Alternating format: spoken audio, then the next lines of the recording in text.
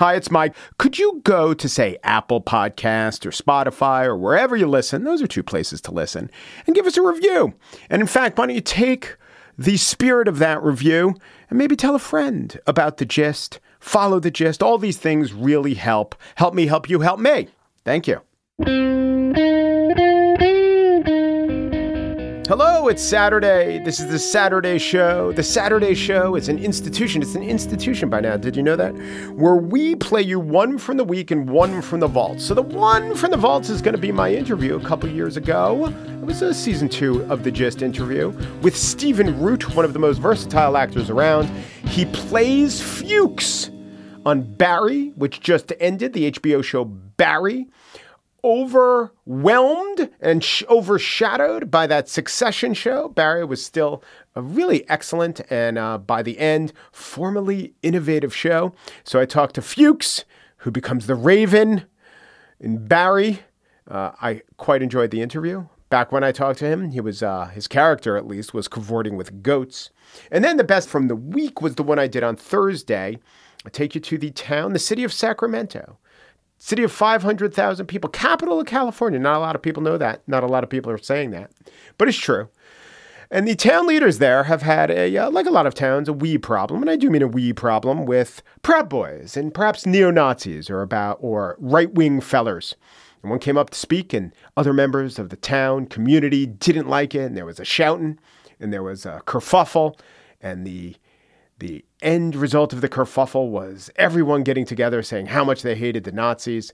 But really, was this the best they could have done? I do ask in my spiel, if you are an elected official, and I know I have several in the audience, and you preside over a town meeting situation, or maybe even some other situation where everyone gets their chance to speak, and someone said something that was, at least neo-Nazi adjacent, something the Proud Boys would like. I play you some clips of what this guy says. And he does make a mention of Jew bankers. If he had said Jewish, would it have been that much of a problem? Probably, content-wise.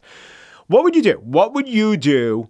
What is the best course of action when you have, as I described them, technical term, a kook saying things that no one likes? And if it's maybe about gamma rays being broadcast to you from the top of the Pan Am building, that is one thing, because I think the Pan Am building is no more. The Pan Am, I think it's AT&T. But, what if it is of a, say, racist, anti-Semitic nature? What is the best course of action? I offer one. Sacramento took another. Listen, and you can decide.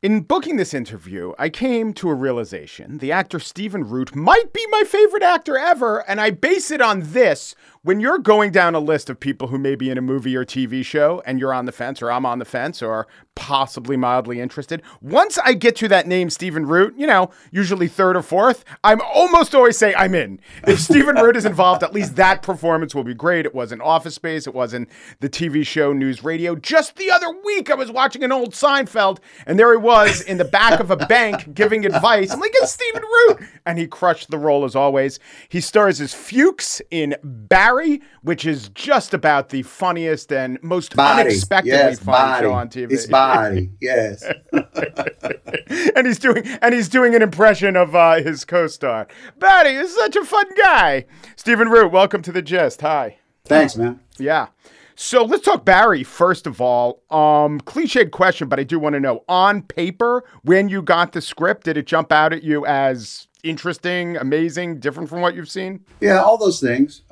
Because when I'm in this latter part of my career, that's what I look at first is a script. Well, not if it's good, but if it's great. And I thought this one was great, and it had Bill Hader in it, and I was a huge Bill Hader fan. And at that point, Henry wasn't in it yet, but he, like myself, went in to show him. And they said, we don't want audition, but we want to see what you do with it. And we both did that. And once I knew Henry was in, I knew I was in.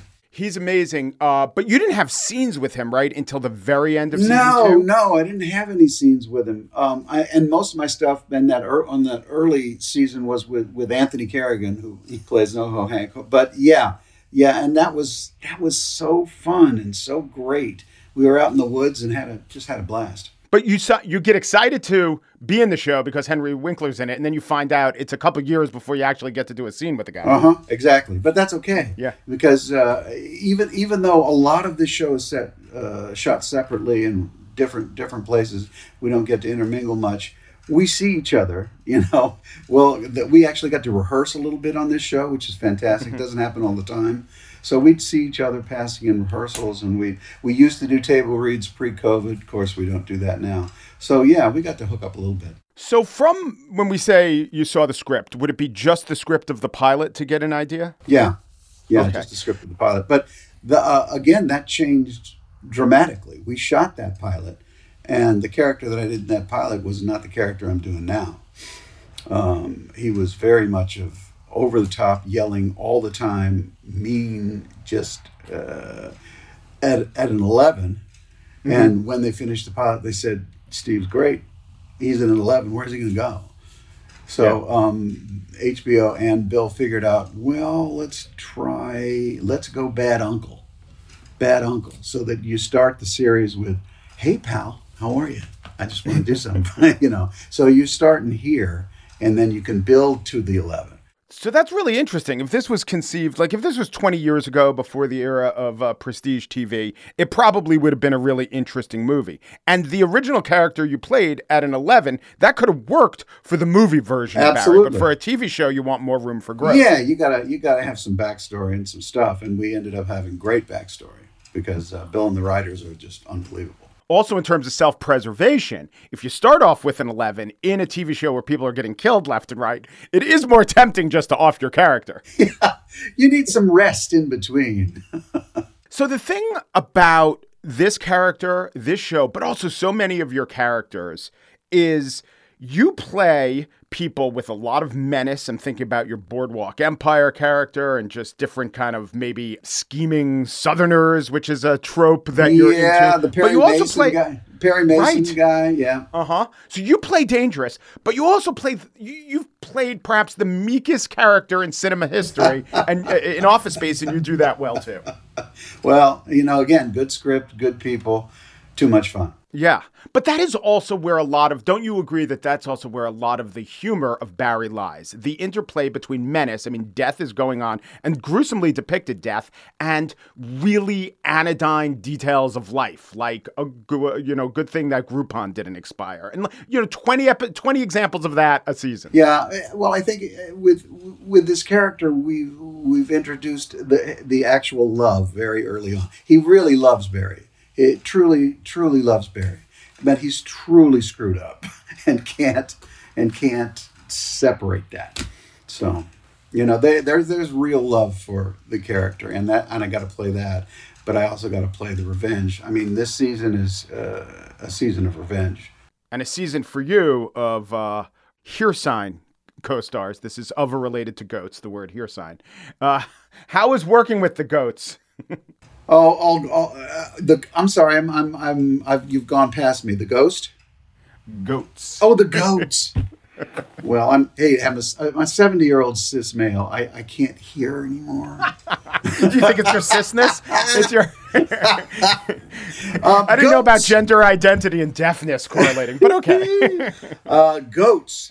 The best thing about the goats, and they were all great. There was a whole herd of them. There was one main goat that you actually had to lead around and had to love you a little bit. But the hardest part of that shoot was the goat herders, because we get in this enormous field to shoot these big wide shots, and Bill would go, "Okay, Stephen, you get the lead goat, then put him over here, and then we're going to do that. Okay, and the goat herd is right there with the other goats.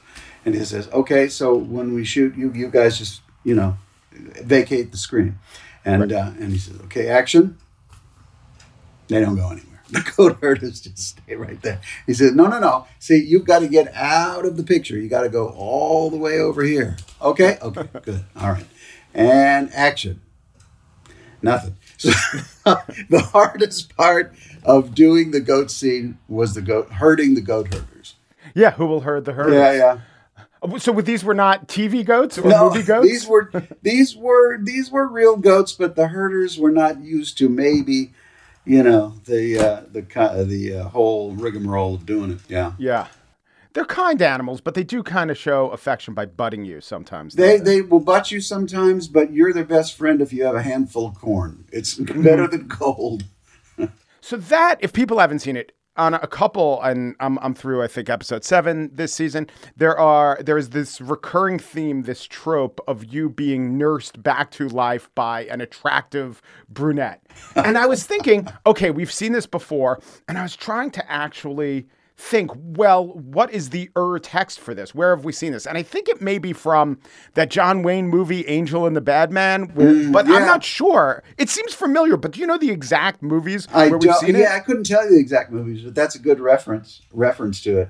But it all works in terms of he gets to a place with these beautiful women that's like, life is good. You should just enjoy it. And he can't do it. He just is not psychologically able to not do the revenge. And that's what this whole season is about for him. He can't do it. Do you do the thing that a lot of actors do where you invent a backstory for your character, even if it isn't explicitly referenced on screen? That's not how I work mostly. I mostly work on the page, but yeah, you do need to do it sometimes. In this case, not as much because Bill wrote some good stuff, and we talked about some stuff, but a detailed vision of this guy's backstory, no, we didn't do that. It always did strike me for the actors that do. Well, what if then it's contradicted? Again, different if it's in a movie where the script's not going to change that much in a TV show. But what if it's contradicted by the actual writers? Then it seems like it would induce some sort of schizophrenia. Yeah, but then again, it seems to be what kind of actor you are. Are you method? Are you kind of method? If you're full method, yes, you're going to go ahead and do that backstory. That's not where I came from. I came from Shakespeare and theater in New York, and the backstory was the play. So that's where I came from. Well, you also came literally from Sarasota, Florida, right? No, I did not. Nope. I was born in Sarasota, Florida, and 3 weeks later, I was the youngest kid to take a plane ride out of there to New Orleans. And then, okay, so you grew up in New Orleans. I did not. No. No. Here's the deal. My dad was a construction supervisor on steam power plants. Steam power plants took a year and a half to put up by Vasco Services. So he worked for Vasco. They'd say, you go to New Orleans and you finish that one. Then you go to Glen Rock, Wyoming, you finish that one. Then you go to Sioux City, Iowa, and you finish that one. So every year and a half, I was someplace new. And did you like that? I didn't know it was odd, to go into different cities and be in 1,000 different schools and not have any, really boyhood friends because I was in a different place. But I think what it did was made a gypsy out of me, which is perfect for this life because you're going in, you're going out. Especially if you're guest starring, you're going into a family, getting out, going into the next family, getting out. So that was, I think, good for later on. Yeah. And did you kind of probably overthink this because you are an actor with a lot of range, but did you use the opportunity to kind of try on different personas when you'd get to a different school? In the last school, I was kind of this guy, and the new school... Didn't do that early in my life, no. Did I do that after I got out? I went to college at UF. I'm a Gator. So after doing the training program there, yes, I would all the time use that. When I was in New York, whenever I did play somewhere else, I would look for the guys to go, oh, yeah, I want to use that. Yeah, absolutely. And what about, you do a lot of Southern roles and impeccable Southern accent, even though there's no such thing as a Southern accent, right? It changes from region to region. Yeah. So did you consider yourself Southern when you first got to New York and did Broadway? When I got to New York, there was a whole bunch of Southern contingent actors who were from Alabama, Georgia, Florida, and we kind of coalesced in New York and had to help each other because we were starving actors back then. So yeah, I knew a lot of Southern guys, ended up doing a lot of Southern plays. In fact, I did 2 years of Driving Miss Daisy and the national tour. So did lots of Southern plays So I kind of felt Southern by the end of that. Yeah. And then does it happen that you get cast as someone who maybe does a syrupy accent or a menacing accent, and then it just propels? You keep getting cast in that way? Yeah, well, that's why I've been trying desperately to not get typecast my whole thing. So if I do comedy for a while, like I did news radio for a while, stopped doing sitcoms for a while, and did West Wing and what a CSI, whatever. Just to get out and take a casting director and go, hello, he can act, he can do other stuff. That's awesome. Have you ever, don't take it as an insult, I told you, you're like my favorite actor. Have you ever been number one on any call sheet? A short. Maybe in a short. It's like that's like the leading hitter in Double A, I guess. Yeah, exactly. I'm hoping to do that at some point, but it would have to be a project that I developed, that I wanted to bring to somebody. As an actor for hire, I don't want to be an actor for hire on the number one. I want to be involved more than that. What stories do you want to tell? What are you drawn to? It's not so much what it is, but if it's interesting to me in terms of a good. Whether it's a dramatic story or a comedy, it doesn't matter to me as long as it's interesting for me to do. Have I done this? Have I walked this tightrope? And I did True Blood because when do you get to play a gay vampire? You want to walk different lines. So if it's something that I want to do, it'll be something different. Yes, he was the most benign vampire, I think, in that series. There was no menace to him. No, there wasn't. Poor guy. Yeah. Although it worked out, everyone else was, I'm not going to say, if not chewing the scenery, chewing their co-stars' necks. And it was a nice counterpoint to some of the general tone of that series, which I watched, I think, all of. Yeah, it was interesting. Plus, I got to meet a couple of the people that Lois Smith, later on, I would do a play in New York with her, and just a lot of great people. I'm sure this is the role you get asked about the most, but Milton in Office Space. Do you have any sense of how big that was going to be when you committed to it? No, we were doing a fun B movie for Mike Judge, and half the people in it were doing King of the Hill. We were doing King of the Hill at the time, and he asked a bunch of us to go read it for Fox, and he was going to read Milton. He decided, nah, I don't want it. You go ahead and read it. And then he gave me an idea. He showed me a pencil sketch of what that character was like. He said, what would you do? Do something around that, but not that. So I gave him a lisp and whatever else I did for it. Yeah. Yeah. The pencil sketch, I've seen the, now that you mentioned, I've seen the cartoon. It has this odd pulsating, well, like many of his drawings do, right? Early stuff, yeah. Do you think that influenced who the character was? The fact that it was a weird photographic type representation of him?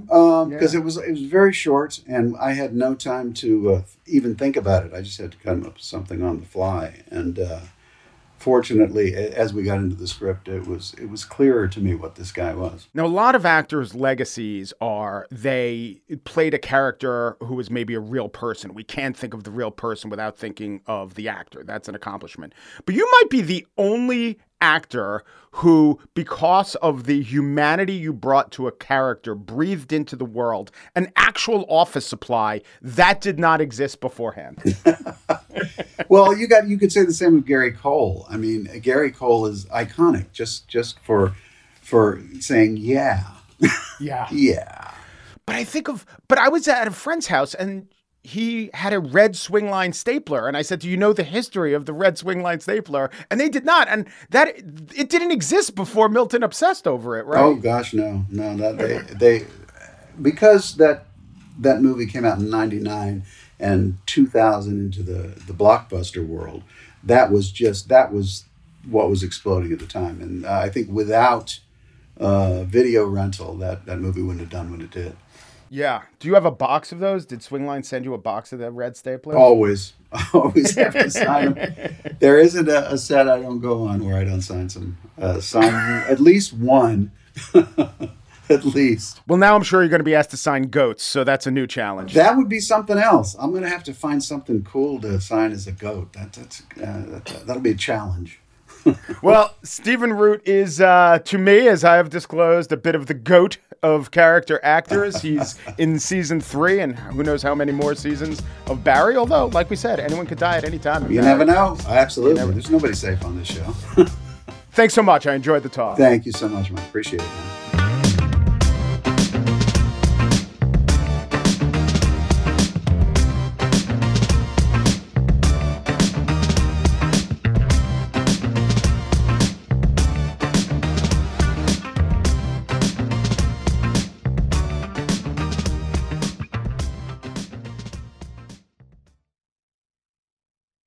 And now the spiel. It all started 2 weeks ago when the Sacramento City Council heard from Ryan Massano. The 43-year-old local man is a far-right, he claims not Nazi. His views suggest Nazi sympathies. And he had some things to say during the open comment period at the city council meeting. Winding through a litany of complaints from unions to the direct election of senators, Massano landed on this point. Until union control of police and all other professions is ended, they will not be truly accountable to the people they serve. Unions profess to give fair wages and benefits, but in reality, it is about absolute control from the top of the unions. If white supremacists hate bigotry, sexism, and racism from whites was a problem in Sacramento, then why isn't the entire Sacramento City Council made up of straight whites? So we see you are deceiving when you speak about the problems of racism, white supremacy, Nazis, and hate. Just because you hate the truth does not make a white person who tells it hateful. Anti-Semitism used to mean someone who hates all Jews. Now it means someone who is hated by Jew bankers. 90% Hey, see you later, pal. We don't want to hear any more from you. Okay, I have the First Amendment. I have the First Amendment. This is a violation of my First Amendment rights. The voice shutting him down there was Sacramento Mayor Darrell Steinberg, who had to concede, yes, the First Amendment and rules of decorum allowed Massano to finish, but the tumult had just started. The next week, Massano returned. With him, Jeffrey Perrine, a Proud Boy who has lately been an unsuccessful candidate for local office in Sacramento and the area. When Massano's name was announced as a speaker, but before he began to speak, a half dozen protesters surrounded the lectern, unfurled banners, and chanted their displeasure. Violation of Chapter 5 of the Council Rules of Procedure. Okay, Madam Clerk, we're going to recess for 5 minutes. We're going to recess for 5 minutes. We're going to recess for 10 minutes to 6:40. In your chamber, they're doing the Nazi salute. Engage in conduct that disturbs the orderly conduct of the meeting. The meeting was recessed. Some order was restored. And then as Massano and his Proud Boy pal were seated in the back of the chamber, they were once again confronted by protesters who screamed and at one point sprayed the contents of a water bottle at them. Stop. Where's your white power now? There you go. Go. They're the ones that threaten people. They're the ones that attack people. The meeting was adjourned for the night. But remember how I started with the words, "It all started"? That's never quite true. Histories and contexts are brought to bear, and in the case of Sacramento politics, the meetings had become steadily disrupted by protesters, angry at police brutality, angry at plans to clear homeless encampments. Hours before Massano first spoke, the open comments period prompted such expressions as outrage as this one directed at Mayor Steinberg. Did you fix everything? Is it all done? Is every problem addressed, or is this merely a distraction so you can hide from criticism from a public you already hate to even have to listen to? Because we know you. With the Strong Mayor Initiative, you showed your whole ass by lowering the number of days that you would have to engage with the public to 2, I think it was, in a year. 2 days. Lie to me again about how you were a responsive mayor who cares about his constituents. Lie to me, but make it sweet, make it soothing, and make it undeniably false like every other one of your words. The First Amendment may not matter to you, but it matters to me. Making my disenfranchisement a part of the bureaucracy is bullshit. Fuck your decorum and fuck you, Darrell. What Steinberg and the council had proposed was the institution of a decorum officer so that debate or discussion could proceed without chaos. There were numerous objectors, several of whom would later come to protest the far-right Massano. or not even come to protest him. They were there already. These issues all conflate. How much to allow dissent? Who defines dissent? What's the line between energetic dissent and the inability of a public meeting to proceed? After the March 23rd disruption, several members of the council joined in saying the presence of the far right and anti-Semitic messaging bothered them. Lisa Kaplan, a council member, said, "As a council member, I don't feel safe in our meeting. It is appropriate to recess. I am Jewish and have been offended and disturbed each time the anti-Semitic has spoken publicly, specifically turning my back when he speaks. Tonight, he brought more Proud Boys. I did not feel safe with them in the audience, period." Fellow council member Karina Talamentis said, "The council gets disrupted sometimes. Usually it's for no more than a few minutes. Tonight, our council meeting came to a halt due to the hatred of a few anti-Semitic and racist individuals. Our city and our council is no place for that kind of hate." Well, technically, it was disrupted by the protesters screaming at the anti-Semitic and racist staters, if not statements. I can't tell anyone to feel safe, to not feel safe, but there are metal detectors outside the chamber. There were lots and lots of police, and the only violent acts, as far as I could see, came from protesters who began to push the Proud Boys and their friends. Now, the Proud Boys and Masano know what they're doing. You say an outrageous thing, you get a reaction, and you pretend, oh, I'm just here for civil discussion.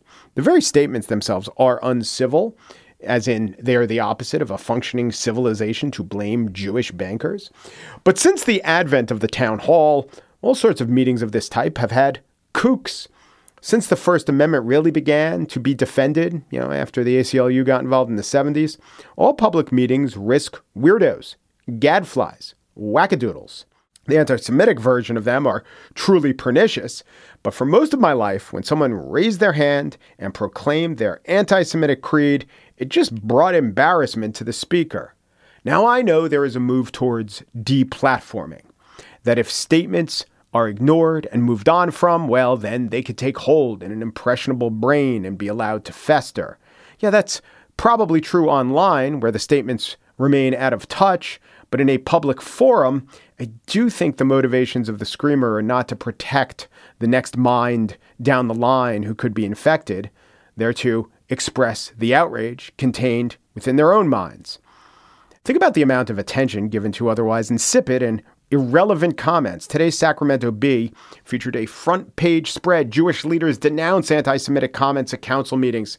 It chronicled with quotes from the Jewish Federation of Sacramento, who appeared alongside the Jewish Community Relations Council, the Sacramento Board of Rabbis, the Sacramento LGBT Community Center, the Roman Catholic Diocese of Sacramento, Sacramento Area Congregations Together, the Sacramento Central Labor Council, and NAACP, Sacramento, all at this press conference because one guy said some stupid things for 2 minutes. Barry Broad, president of the Jewish Federation of Sacramento, said they oppose such rhetoric. Quote, "Not anywhere, ever again. And we need to keep saying it until the evil is drowned out by the good." Figuratively, yeah. But a heckler's veto? I don't think so. That is the rule of the council, that people get to speak. Can't do what you heard there, which is to curse at a member of the council, but that wasn't censured when it happened. You can't threaten anybody. People have been arrested because of threats, but you do get to speak. That's the rule, and it needs to be the rule. Politically, the presence of an agreed upon enemy like a Proud Boy or Masano gives embattled members of the council a common cause. Who isn't against Sacramento Nazis? We can all agree that Sacramento Nazis are a bad development. But the point of local governance is to discuss things that we all can't agree on. All threats must be investigated and prosecuted. All potential threats, especially when they come from a self-declared Nazi, need to be closely monitored. All acts jeopardizing safety demand intervention. But I don't know if the opinion of the least credible member of the community should be allowed such sway. It seems not an overreaction emotionally. I understand and don't begrudge anyone their deep distress at hearing that. But strategically, I do think it was an overreaction. Who doesn't hate a Sacramento Nazi? I know I do. But I wonder whether the best manifestation of my revulsion is to just let him say his piece, allow him his constitutional right, and then to quickly move on.